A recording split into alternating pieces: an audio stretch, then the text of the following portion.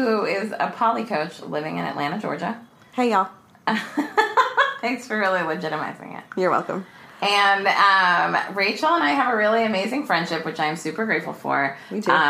We answered this question a lot this weekend, but I think it's a great story.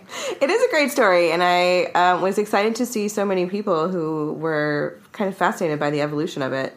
Absolutely. And who I think, like, had genuine... I mean, at a couples retreat, like, it's a little bit weird to be there with a non-romantic partner, but the people who own and run the Glowing Goddess Getaway are very accepting. Inclusivity is one of their 5 high standards. Yes. And so it was...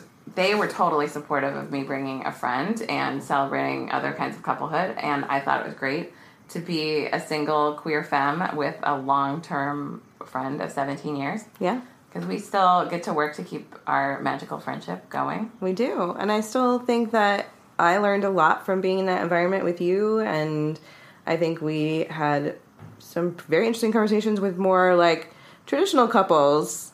Like, it was a lot of heterosexual couples this weekend, too. Although there were some other women-loving women couples there. And there are several couples there where at least one, maybe both partners are queer, too. But the pairing, based on what the outside world sees. Yes, true. Sees a heterosexual, sort of, like, normative, probably compulsory non-monogamy, or compulsory monogamy situation, right? Right, yeah. People had some very interesting questions about polyamory in addition to asking how we knew each other. Yeah, it's true. We had a lot of great combos, which are sparking many of the topics on the podcast. But first and foremost, let's start with how we met. Yes. Because we answered that question a lot this weekend. I think you're getting great at telling the story. So, in the deep, dark, early days of the internet. Before MySpace. Before Friendster. Before LiveJournal. Yeah. We had... Diaryland. It was a blogging platform. Yeah. So, like, instead of having, like... Because you couldn't really post pictures on the internet in the same way. You have to kind of have a whole website. It was, like, a lot of hosting. But you could tell a lot in a story. And so... You and I both had blogs. Right. And there was still a level of faux anonymity to the internet of those days where you thought, like... You could blog in real serious detail about real people and just assume that they weren't going to find out. Yeah. It's true. I mean, also, during that Diaryland time, I learned a lot about consent on the internet. Yeah, me too. Because I screwed up. Me too. People were like, why'd you write about that? And I'm like, I write about everything. Yeah, exactly. That's how we met. I thought you understood. Yeah, exactly. That's how we met. I started a second Diaryland diary that was anonymous. So there was one where it was called Bevan. It was very straightforward. But there was another one that was a totally different one. I will not say the name. And it was a secret one about the sex I was having, mostly with the people who, like, I would meet someone, they would read my blog, they would be charmed by me. Of course. And we would go on some dates, and I was really sowing some oats because I was a late bloomer. I was a new queer femme. I was newly into, like, accepting my fat body. I was performing with a drag king troupe, and you were a queer femme. Yes. In Orlando, Florida. Right, yeah. And in my undergrad, living with members of a drag king troupe and performing with them as a backup dancer, exploring what it meant to be poly, sort of exploring non-monogamous relationship models and figuring out the poly language. And a lot of what I learned on Diaryland from other people on Diaryland informed my early understanding of polyamory and triggered a lifelong commitment to that relationship style for me. And then I moved to Atlanta because I started dating somebody else I met on Diaryland, and then got a job in Atlanta and moved. And then you and I were, like, still corresponding and, like, very close long-distance friends until well after I moved to Atlanta, and then you came down with your troupe for a performance. Yeah, it was, I was living in Philly when we met, and then I had then moved to Jersey City. Like, it's weird because you meet someone on the internet who just, like, seems like you. Like, this is, like, you know how you can tell? Like, you're my person. You're a person that reflects identities that I have. You're a person I'm real interested in connecting to. And, like, those diaries were really great because I felt like they really let us just, like, pour our hearts out to strangers on the internet. It was a level of, like, public vulnerability without risk that it wasn't entirely unique to that time period. Yes, exactly. I don't think you could do the same thing these days. No. and you wouldn't get the same community just because there's just so much on the internet now. But also, like, I think it's really amazing, like, online friendships that become real life friendships. Because, like, you and I, once we visited that first time, it was like, duh, I've known you forever, right? Like, it just felt like that. It did. And then it has forever since. Like, well, and our lives had become pretty intertwined there for a while. Oh, my God. I mean, once our lives became intertwined like that, like, I mean, it happened pretty fast, actually, because the first time I saw you was right after I started dating my first fiance. Because, mind you, I've been engaged twice now. My first fiance, and I went down before we were engaged. We just barely started dating. When my drag king troupe performed, and then we both went down the next year because we were engaged, and the only plus size bridal store that you could try on dresses in the U.S. at the time was in Atlanta. So this is like 2008. This is a while ago, 2007. Still not that long ago. And one in the country. One in the country. There's like more than one in the country now, but like there's not that many, and that one in Atlanta is not open anymore. Oh, wow. Yeah, but I went wedding dress shopping with Rachel, and the person that would end up having an affair with my fiance for 8 months. That was like, don't go wedding dress shopping with somebody. If you are hot for their person, don't go wedding dress shopping. Just say no, I'm busy, can't do it, sorry, have fun by yourselves. Yeah. Like, that was a dumb and very cruel thing to do. But, you know, what are you going to do? It happened, it's over, that is 11 years old, there's dust on it, it's healed, it's fine. But we remained friends. Remained friends. And then also got even stickier because in my rebound from that engagement, once that all blew up and he, like, left me, and the way we broke up that time was because he had changed his top 10 on MySpace or whatever. And I wasn't on there. And someone emailed me and was like, did you know that you're not on his top 10 or top whatever? And I was like, no. And I sent him an email. And I just absolutely regret when he wrote back and said, oh, I thought we were broken up. I regret just not going to his office and giving him a piece of my mind. I'll tell you that. So if you're going through a breakup out there and you, like, want to go give someone a piece of your mind, just do it. Like, I know, like, my love and light self now would never do something like that because, like, I'm just too into preserving my peace than giving away my sanity in that way. But genuine regret of my life is not yelling at him in his office. Like, letting him break up with me over email, wow. I remember breaking up with somebody with such ferocious energy that the next time I saw him, he complimented my command of the English language. I love that. Yeah. That's a good breakup. Yeah. Yeah. He's like, it didn't seem like I could tell you this at the time, but I was really impressed with how ferocious you are just through the written word. Yeah, absolutely. You're a very great writer. Thank you. I mean, there's a reason why you do it as part of your work now. Yes. Right? Mm-hmm. Yeah, you're a great writer. Yeah. I'm excited for many of your books. Words mean things. They do mean things. Mm-hmm. They can really spark a whole mood. It gets more complicated, right? So I go through my breakup. Then my ex starts dating for real the person he'd been having an affair with, which was very devastating for me. Right. But then immediately afterwards, her ex, so mind you, the person that she cheated with my ex-fiance, the person she cheated on with my ex-fiance, that person... My other roommate. Your other roommate. Because mind you, Rachel had been their roommate. So Rachel... and I just knew this person from having been there. Like, we were all cool. We were all friends. Yeah. And then that person just started texting me. Mm-hmm. And, like, that roll up, it was, like, the first person who rolled up on me after that big breakup. It was a big shock. I was very broken. And then this person was giving me, who was really hot, by the way. I never would have gone down this path if she wasn't hot as fuck. Like, she was. Although the Von Dutch hats were really just a symptom of their time period. Oh, yeah. It very much, this person was a symptom of their time period. But in the meantime, during all the chaos from dating that person, because it was a very weird thing that happened where they were, like, texting me one night, and the very next day, their very best friend's twin sister died suddenly, and she lived, like, 20 minutes from my apartment. And, like, mind you, this is from Atlanta to Jersey City. So it's quite a distance to have lesbian trauma, and yet suddenly this person goes from flirting with me to, oh my god, I'm in your town.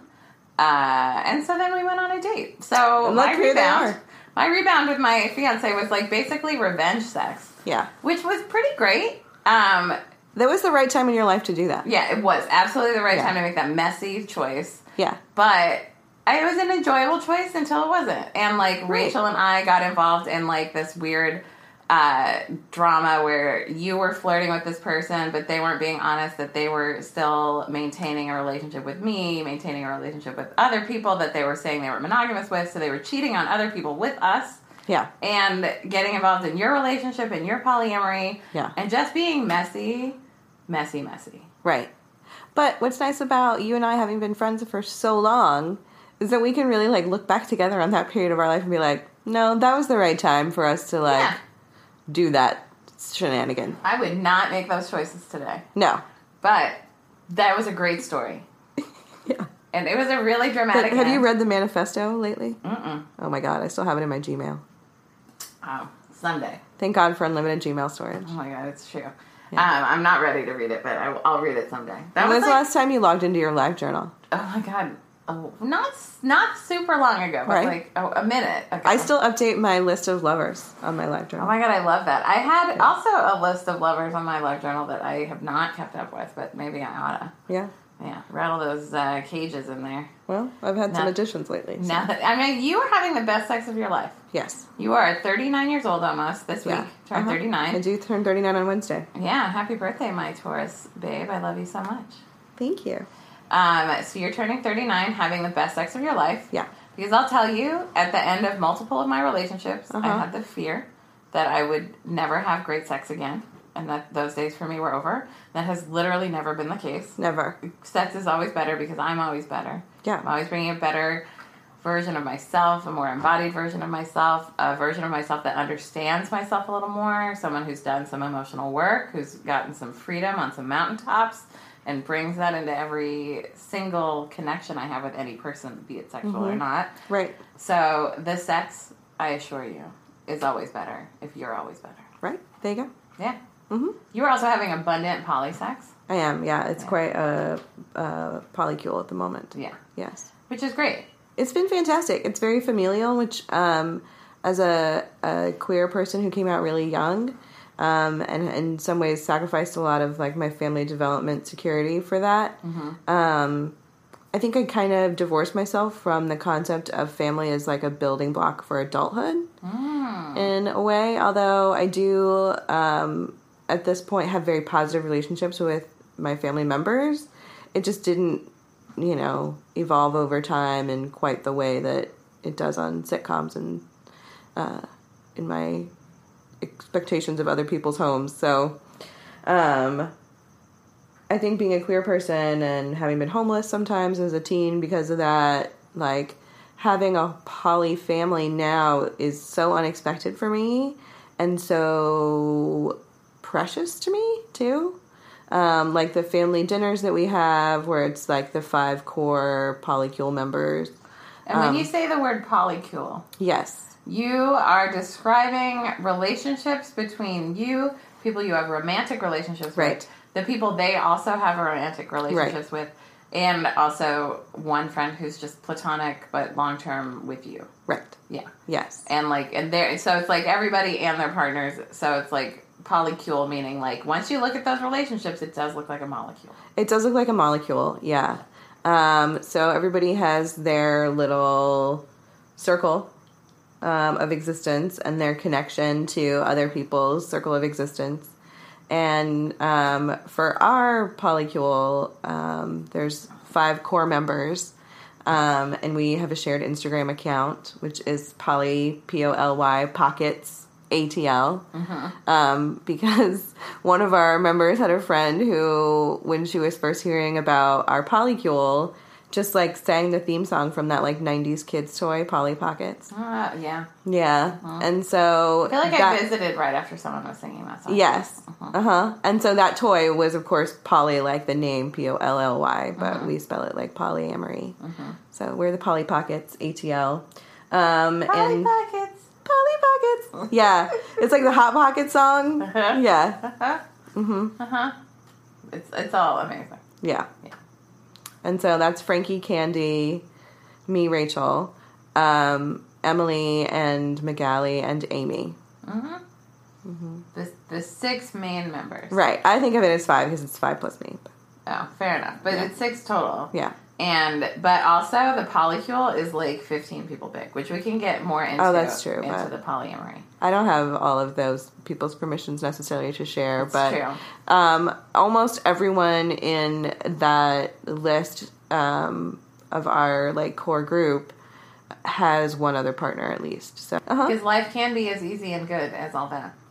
Yeah, it's been really interesting to just be very direct about what I want, and that has also involved telling people very directly that they are not what I want. How do you do that? Yeah. So subtly at first, and then if subtle doesn't work, very explicitly. Yes. And the terminology that I used this most recent time that I had to have that conversation with somebody was just like, the kind of energy that I have experienced from you is not the kind of energy that I'm looking for in a partner. And so I think it would be best for us if we do not go on any more dates. That's so straightforward. Yeah. Yeah. How did you deliver this information? Via text message, because we had only gone on one date. Oh, okay, yeah. Yeah. Text message is fine for that. Right. Yeah. I feel like... she was blowing me up about a second date, and I was like, oh, yeah, no, that's not going to happen. Yeah. Yeah, that sounds right. Yeah. That's not even breaking things, like, off with someone. It's just declining a second date. Right, and that's good to do that, like, up front. Like, don't go on that second date if you know that you're not... If you already know, do not waste your time. Do not waste someone else's time. Right. And also, don't make someone meet you out to break up with them unless, like, you have been with them for 6 years and you're going to couples counseling. Like, other than that, like, just do it in the kindest way you can, the most connected way, but without wasting someone's time. So, like... What's the worst way you've been broken up with? Me? Yeah. A picture of the Gossip Girl set saying, Gossip Girl was filming near my work. Thought of you. This is, like, early in picture messages. Yeah. Also, I don't think we should see each other anymore. Oh, okay. Yeah. All right. I think we should be just friends. Anyway, whatever. I wish that person well. Yeah. That was a shitty way to be broken up with. Also, via email from my ex-partner of, like, you know, my ex-fiance. That one. That one's the worst breakup. Yeah. Like, that was just, like, on the whole, worse. I would say, like, my current breakup is, like, a medium. Yeah. I would say, like, there are some things I would have changed. Like, if I were her, I would have, like, left me with Kleenex stocked in the house knowing she was going to break up with me. Like, a new dog, because my dog had died the year before, and she just let me be free of a dog and broke up with me. Like, you know... What would you really have done if, in the midst of getting broken up with, somebody handed you a puppy?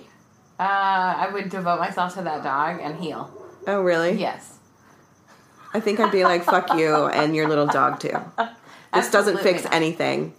You cannot buy me off with another life, like, as a stand-in for your love. Yeah, I don't know. I'm a Capricorn, though. Maybe that's just something I love pets, too, and, like, so me not having a dog feels sad and hard, and, like, yeah. You know. I would never want somebody to pick out a pet for me, though. I think that maybe that's my hitch. I definitely don't think she should have picked it out. I think she should have told me, I'm going to get you a dog. Like a gift certificate for a dog? Yes, exactly. Like, I know it's going to cost me money to break up with you, because I've been supporting you for these many years. You left your law career in reliance on me. Like, we were planning a wedding to your detriment. Like, your mom is out $5,000 from that deposit, right? Like, that kind of dog, right? Like, I know I owe it to you to get you this dog, so you're going to get this dog, right? Like, that's how I just wanted it to go. But, you know, that's not how it went. Can you ask for a dog now? Maybe. Maybe I will. I don't know. I feel like she's not so open to that. I mean, clear communication is the only way to get what you want, right? It's true. Okay. That's the theme we're going for here, right? Overall.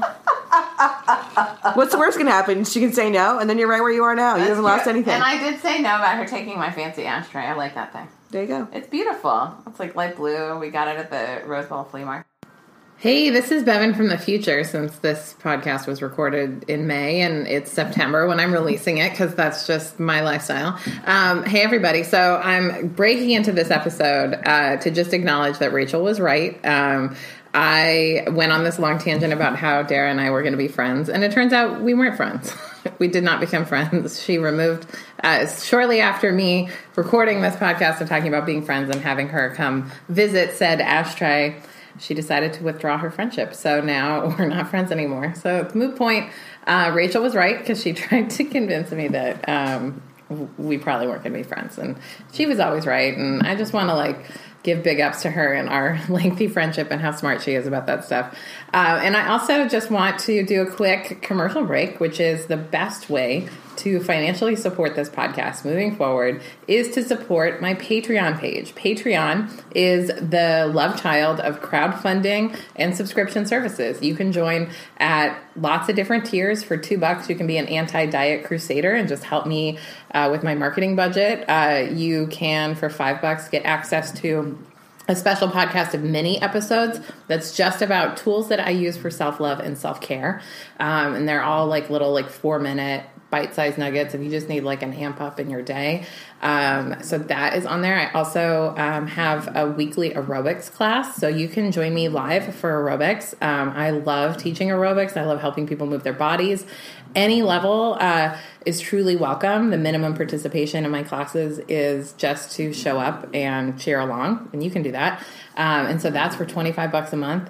I also have a Tea of the Month club if you want to join me and have some Reiki healing via tea. And that's just to help you bring balance and stress reduction and help reduce depression. So I love creating for my Patreon. I really feel like it's where people who feel like they have more to give in the world come for self-care. And so you can join that at Patreon, patreon.com/FKDP, which stands for Fat Kid Dance Party, which is the name of my aerobics class. So I super appreciate you tuning into this episode, and I super appreciate your support of the podcast and sharing this and all of the things. And we're going to have a quick little music break, and then we're going to hop back into my conversation with Rachel. Love you.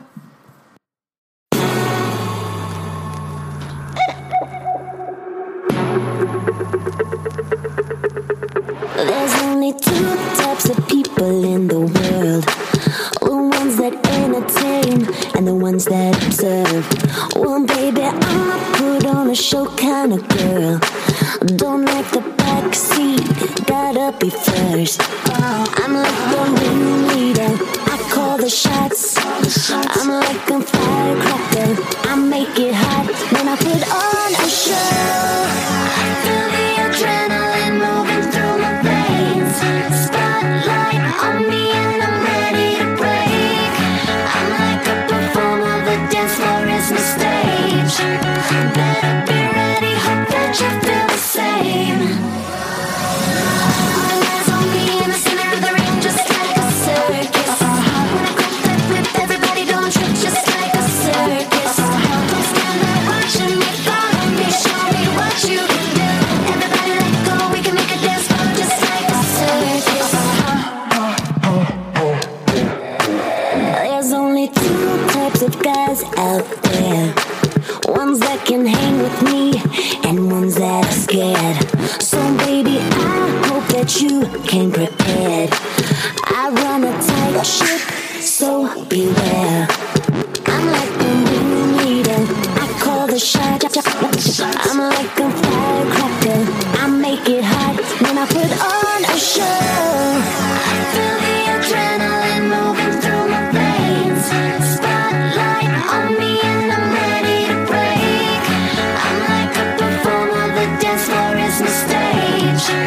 Better be ready, hope that you feel the same. All eyes on me in the center of the ring, just like a circus. When I crack that whip, everybody gon' trip, just like a circus. Don't stand there watching me, follow me, show me what you can do. Everybody let go, we can make a dance floor just like a circus. Let's go.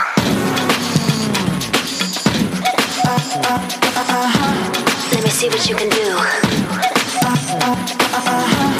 I'm running this. Like a circus. Yeah. Like a what? Like a circus. All eyes on me in the center of the ring, just like a circus. When I crack that whip, everybody gon' trip, just like a circus. Don't stand there watching me, follow me, show me what you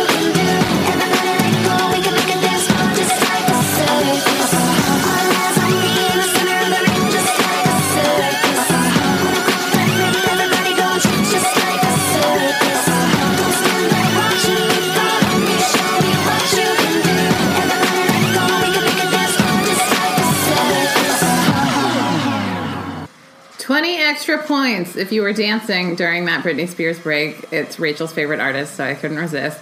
And now back to my conversation with Rachel. Okay, so you are also going through a gay divorce. Yeah, but I'm not allowed to talk about it. You can't talk about your gay divorce? No, it's in our separation agreement. Oh. Can you acknowledge that you're getting gay divorced? Yes. Okay. It sucks that we're going through breakups at the same time. It really does, but I think it's one of the ways that really, like, supported our solidarity this weekend at a couples retreat. That's true, actually. Yeah. It was nice. I actually never once felt like an outsider not being in a romantic couple. Me either. But I was really glad I had a bestie there. Right. Like someone I like and want to maintain a relationship with. Yeah. So I was very curious about the woman who was just there with her dog. There were a couple of women like that. Yeah. And that was great for them. It was. Yeah. Yeah. There was a person that we met who identified as both bisexual and asexual. Yes. And overtly expressed desire towards a person, a man. Yes. Who had curly hair and said, I love that curly hair. Yeah. And then also talked about wanting to touch it. And wanted to touch that curly hair, yeah. There was a really specific comment. And that was not the first time that she had remarked upon that curly hair, either. Oh. I had heard her made a previous mention of that curly hair to that person. Oh, okay. So, and we knew just from our being on the land and talking to people that... Right, people tell us things. Yeah, he was available in a poly relationship. And yeah. so his response to the curly hair comment was, well, I'll take a head massage anytime. Which is a good response. That's a fabulous response. I can't wait to adopt that response to my work in the world as a person who will get laid again. Right. But then the person who had originally given that compliment said they were too asexual for all that. And were going to not be able to do that. Yeah, but there was like a panic, butterfly, fluttering, excitement. It was a bodily response. Yeah, it was a full body response. So then this person decides their response after the bodily response to the solicitation of the head massage. Mm-hmm. They then went out, because we're like in the desert, in the high desert, outside of Joshua Tree, up in Pioneer Town. Like, it's beautiful. It looks like we're on another planet. You can barely see anything that has been Mars. Touched by any human creation.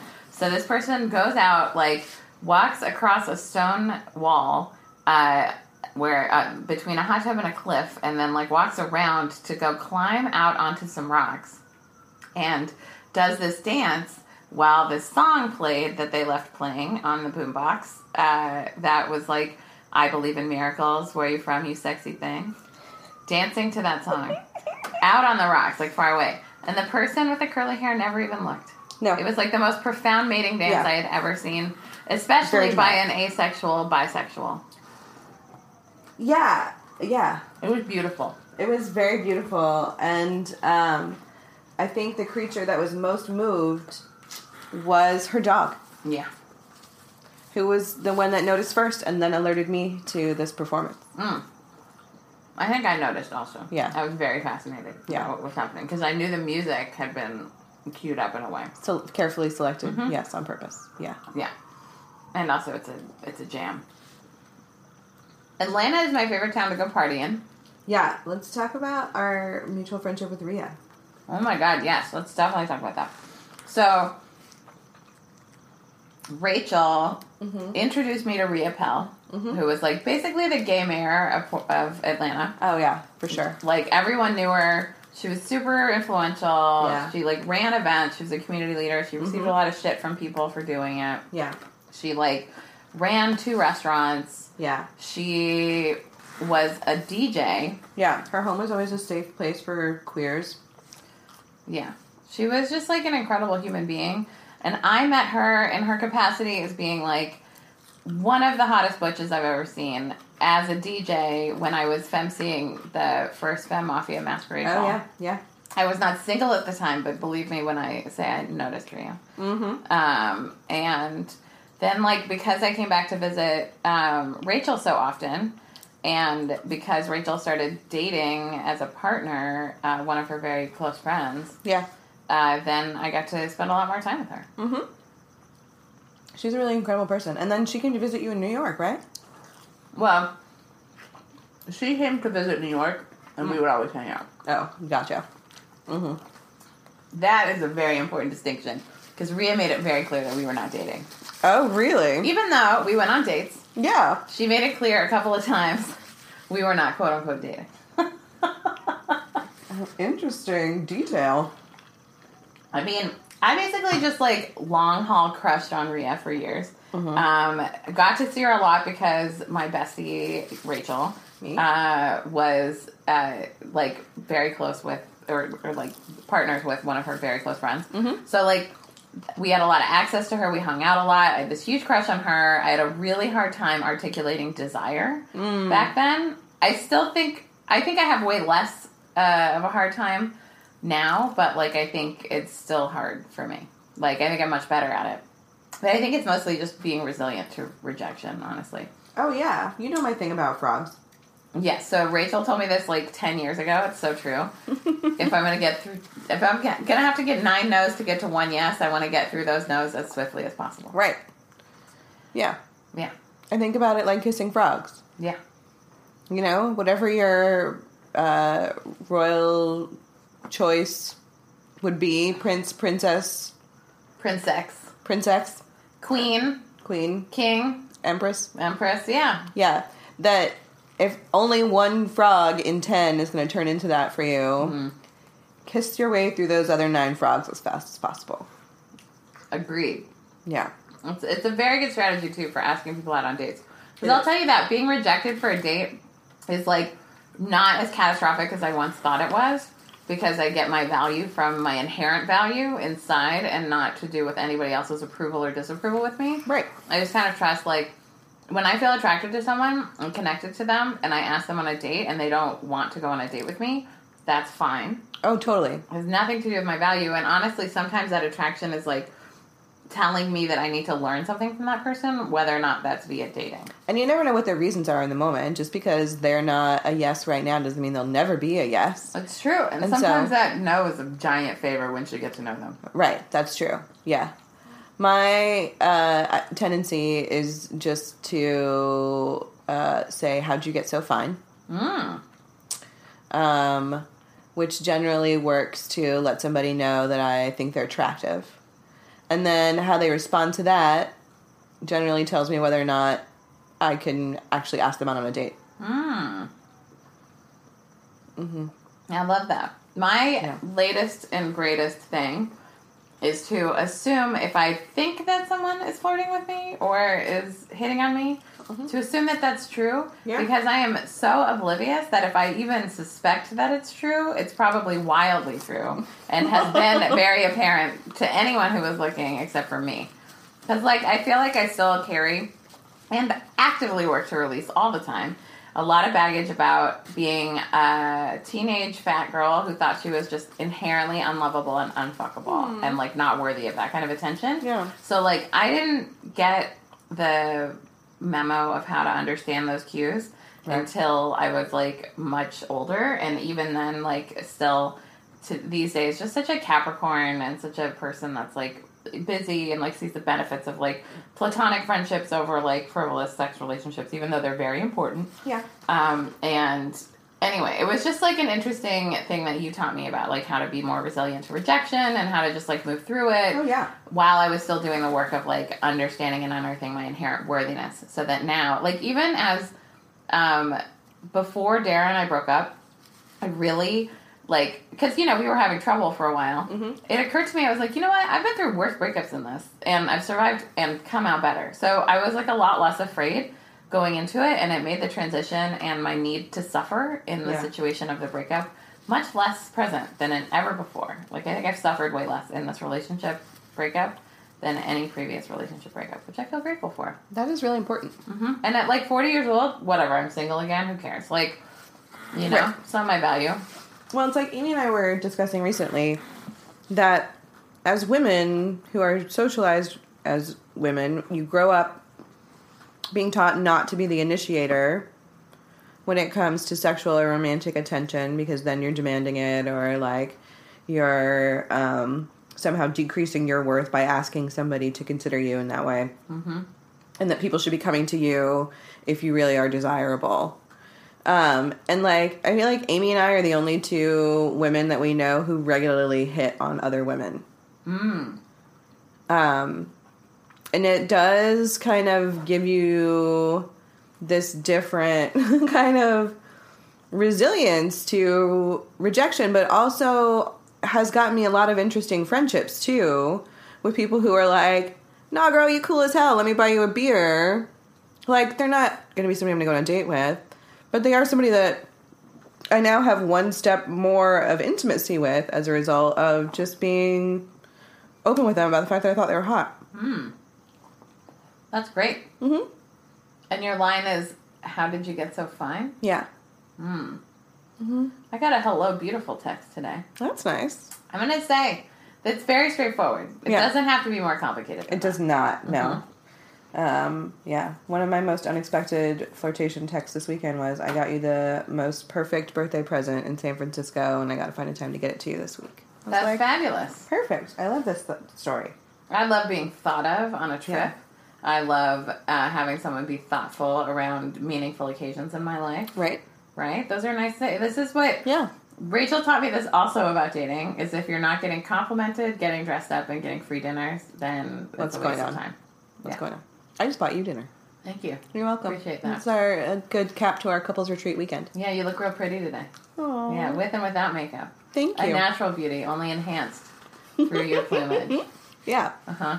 So, Rhea and I was so crushed out on her. Yeah. And she was like this fat butch who was like legendary and like really could hold a room and had a big personality and really just like was someone I was wildly captivated by, which like I think had a lot to do with seeing myself reflected in her. Yeah. And also seeing the ways in which she was different and cool and amazing. She had a lot of personal charisma. So much charisma. Mm-hmm. And she spanned a lot of different communities. She really did. And she had a really good way of, like, connecting with you in a way that felt special and unique to your relationship. Like, I really feel like I got a version of her that was special between the two of us. Right. And, like, it's not to say that her versions with other people weren't also special. I know a lot of people who are actually like that, who are, like, really just, like, into these tender, connective relationships. I think that's a good sustaining skill to have if you are polyamorous. Absolutely. The ability to find those little moments, to have those one-on-one connections, even when you're in a big crowd of people or whatever. Because, like, when we have the whole Polly Pocket over for brunch, any one of us might bring an additional partner, too, and there might be 10 or 12 people, you know, eating various breakfast dishes over the course of 6 hours. You got to find time to be like, wait, what's going on with your brother who was in the hospital? And, like, I remember you telling me about that last time I saw you. You know, just checking in on your, like, individual life stuff and, like, those one-on-one moments. Yeah, totally. Mm-hmm. And they're so important. And I think a lot of times with social media, we don't think through curating and cultivating those connections. Mm-hmm. And I have to say, like, getting on the phone with people. Right. Even if you can't spend brunch with them, getting on the phone really makes a big difference. I like calling you my drive home. I love our drive home conversations. Yeah. It's great. I love being caught up on your life in Atlanta because it's always interesting. I also am just invested in your bloom and your glow up and witnessing all forms of your life, so I love hearing about it. Yep. And also, you have great advice, so you always have something, like, to remind me of myself. Yeah. Especially when I'm feeling less than confident. Confidence is such a weird thing. Mm-hmm. Like, of all the things I stress about, it's never something I stress about. Your thing that comes real easy to you. Yeah. Is confidence. Mm-hmm. It's like a thing that most people have to learn. Yeah. That you just somehow had a resilience in childhood that you absolutely needed in order to keep you alive. Yeah. But also, that confidence was already present for that resilience. So it's just like, most people are everyone's born self-loving. Most people are learned self-loathing. Yeah. And somehow, you kind of came out liking yourself, being confident, and, like, getting stuff handled. Yeah. and kind of recognizing when other people were having, like, messy BS around you. Yeah. Yeah. I mean, even, like, coming out as queer when I was 13 was probably the most, like, rock my world kind of experience before the, adulthood. And that was definitely something that I emerged from feeling very self-reliant. Because, I had my home taken away from me. And so it was learning how to make connections with people and reach out to people that could help me and let them know what I needed and still get myself to school and still get the grades that I needed to get in order to move on with my life and get out of there. So, yeah, but I don't know, maybe even that is, like, not the thing that gave me confidence, but still a reflection of just, like, the confidence that I came in with. It is a reflection of that confidence. Yeah. I feel like, so you have often been a reflection of, like, so what to me. Yeah. Like, you really have a great so what attitude about people who cast stones. Right. And complain. Yeah. Yeah. I've had a very strong connection to I don't need everybody to like me, and I would prefer that not everybody like me. Because there are some people that don't want to like me. People who value things I don't value or value things that I find reprehensible. True. I don't want them to like me. True. I want them to understand that I have power to make them uncomfortable. I also really love that, like, you don't... I feel like a lot of people become people pleasers for many reasons, but ultimately it's, like, not feeling safe, disappointing people or not being enough or something like that. Or, oh, yeah. Yeah, needing all of that value from other people. Right. And you don't need that. No. I mean, I pretty radically disappointed people pretty early, and it's fine. So. Yeah. That's so true. Sometimes, like, recently when I've disappointed my mother, it's, like, one of those things that reminds me, oh, yeah, I disappointed my mother. That's the thing I'm always afraid of. Mm-hmm. And, like, oh, here I did it. In real life, still alive. Still ticking. Wow. Yep. Yeah. Mm-hmm. What are some, like, pitfalls in confidence that you see other people make that you want to see? Like, if you were offering, like, femme advice to a younger person who was tripping up in their confidence, what would you tell them? I think a lot of that depends on the person, too, because one of the things that I see people get tripped up a lot about is their weight. And, like, they find it so easy to find so many other people willing to commiserate about weight that I think you can get trapped in, like, an echo chamber of other people telling you that it's okay to criticize yourself for it. Because they're criticizing themselves for it, and so they're going to make it safe for you to do the same thing. And I find that particularly inescapable pattern, like in corporate office environments where there's always like a weight loss challenge happening or a diet fad that everybody's talking about. Like everybody in my office right now is on keto. And like 2 guys from the IT department have lost like 300 pounds total or something between the 2 of them, and everybody's fascinated, and it's all the water cooler talk around it, and like it is a daily, like, active, conscious effort on my part to be like, I do not care about your diet. To somebody I work with. And to say things like, in a corporate environment with the body privilege that I have, to be like, no, I want a giant cheeseburger. I don't care about how many calories it is. I am going to eat this whole thing. And that's what I want today. And I'm not going to talk about having a diet tomorrow. And I'm not going to talk about how terrible this makes me look. And I'm not going to ask you if I look fat afterwards. Like, no. And I don't want to hear anybody else do that to themselves either. And I don't want to sit near it. How do you interrupt it? I don't want to hear about your diet. That's a great one. Yeah. There's a great t-shirt that says IDGAF about your diet. Yeah. Yeah. I don't want to hear about your diet. And one of the things, and then somebody else will go, well, it's not really a diet, and, it's like a new way of eating. It's like blah, blah, blah. And I'll be like, I'm also just like, I feel like whatever weight loss journey you're on is none of my business. That's great. That's an easy thing to say, to get people to not talk to you about that stuff. Yeah.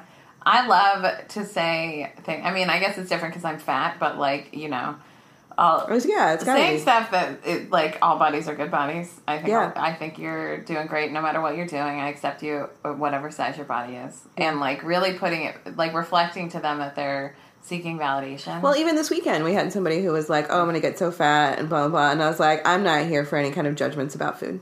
Oh wow. You know what? I barely heard that because I think I was zoning out when that person said that, but I liked what you said about no judgments about food.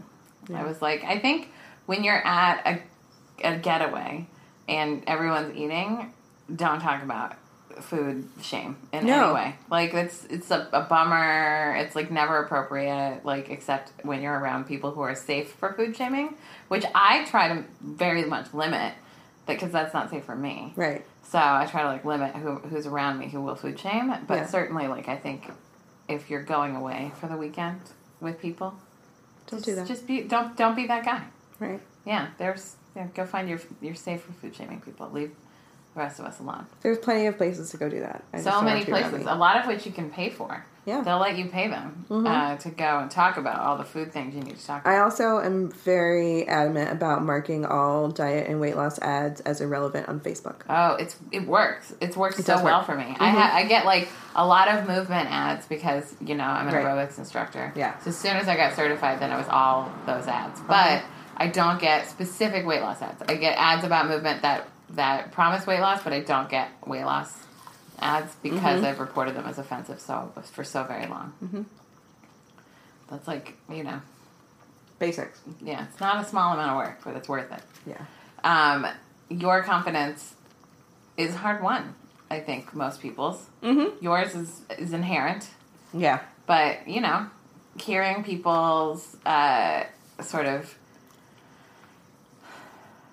stuff about their body. But I also think that that's something that, to some extent, you can just decide. Yeah, it's true. You can decide to be confident. Just you decide can fake that, it till like, you make it. Yeah. Worked for me. Or just decide that anytime you're not feeling it, that's the thing that's temporary. That the confidence is constant. The not feeling it is temporary. You know what? That's actually true. That is a mindset that I have, but I've never articulated it that way. It's like most of the time I just, whatever's happening, if the thought is happening or if I'm not feeling good and I'm noticing it's perpetuating, then I know something's off about my self-care. Right. Because I know that my resting default is confident and that my best work comes when I'm confident, and I think my work is important in the world and I want to keep doing it. So what do I need to do to be in that spot? And when I have too many days where I'm not feeling confident, I know something's very off with my mental health, usually, which means my self-care. So, yeah, that's actually a great point. Yeah. Yeah. I'm going to sign us off here. So I can eat this So you sandwich. Can really just get into that sandwich. Yeah. I love you so much. Thanks for being a 17-year constant in my life. Look at all the things we've done. True. 17 years. 17 years. It's beautiful. Crazy. I look forward to the next 17 years. Hell yeah. Oh, the places we'll go. Yeah. Oh, it might be Dinah Shore, you guys. I don't know. Well, it's definitely going to be Dinah Shore at least a little bit. At least some point. We have to go once. Yeah. Yeah. At least. Okay. Bye, everybody. Bye. Follow Rachel, Polly Coach Rachel. Show notes, whatever. I'll get the Polly Pockets link on there. There you go. Show notes. Great. So this is Bevan from the future signing us off. Sorry for the shift in audio quality. I had a friend from after I released my last episode text me and offer that once I had the Patreon at a level that she is ready, willing, and able to be part of fixing my audio levels. So I'm grateful to know that, as we get more support for the podcast, that it will only get better and better because, as I said in episode 1, start where you are, or start before you're ready. Anyway, I just want you to know wherever you are that you are worthy of love exactly as you are. If you have a dream that's on your heart, you are meant to bring it to fruition, and the work is yours to just get 1% better every day, and it will unfold for you. And also, just like big love to Rachel. Thanks for being in my life. Thanks for just supporting me through all the breakups, every freaking breakup that you've supported me through. I'm so grateful for you, and just grateful to have you in my life, and grateful to get to share Rachel with you, my beloved audience of Kindred Spirits. Thank you for tuning in. Thank you for sharing this podcast if you feel so moved. Thank you for supporting Patreon, patreon.com/FKDP. And I am going to put up show notes at queerfatfemme.com. And hopefully can get my own little website going for the podcast someday. But, you know, we start before we're ready here at Bevan's Party. So you can follow me on Instagram at Bevan's Party. You can also follow Fat Kid Dance Party at Fat Kid Dance Party. And you can buy workout videos from the links in those profiles. And you can just be out there and be kind, be a great human being, and know that everything you do does have a ripple effect. And you just working on your self-love even a little bit has a ripple effect that you don't even know is moving forward in the world. Love you so much, and we're going to play out a track that will hopefully inspire your next mating dance.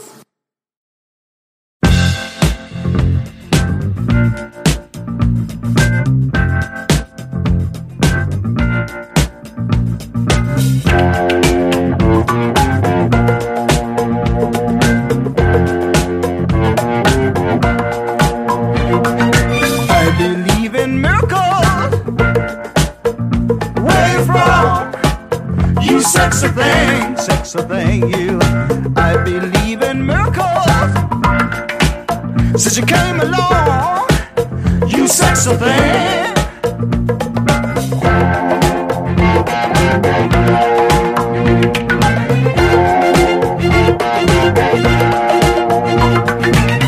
Where did you come from, baby?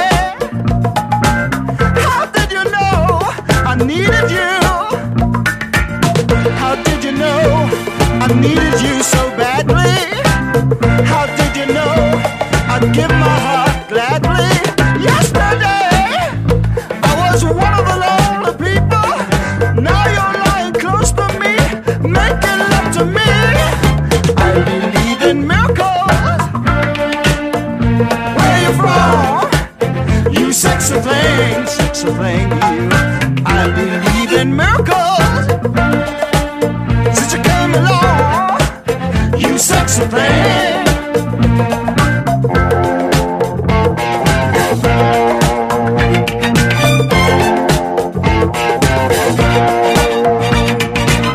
Where did you come from, angel? How did you know I'll be the one? Did you know you're everything I prayed for? Did you know every night and day for every day, needing love and satisfaction? Now you're lying next to me, giving it to me. I believe in miracles. Where you from? You sexy thing, you. I believe in miracles. Since you came along, you sexy thing. Kiss me, you sexy thing. Touch me, baby, you sexy thing. I love the way you touch me, darling, you sexy thing. Oh, sexy to see, you sexy thing. Yesterday I was one of the lonely people. Now you're lying close to me, giving it to me. I believe in miracles. You sexy thing, you. I believe in miracles.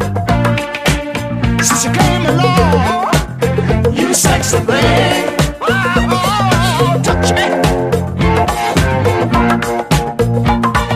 kiss me, darling.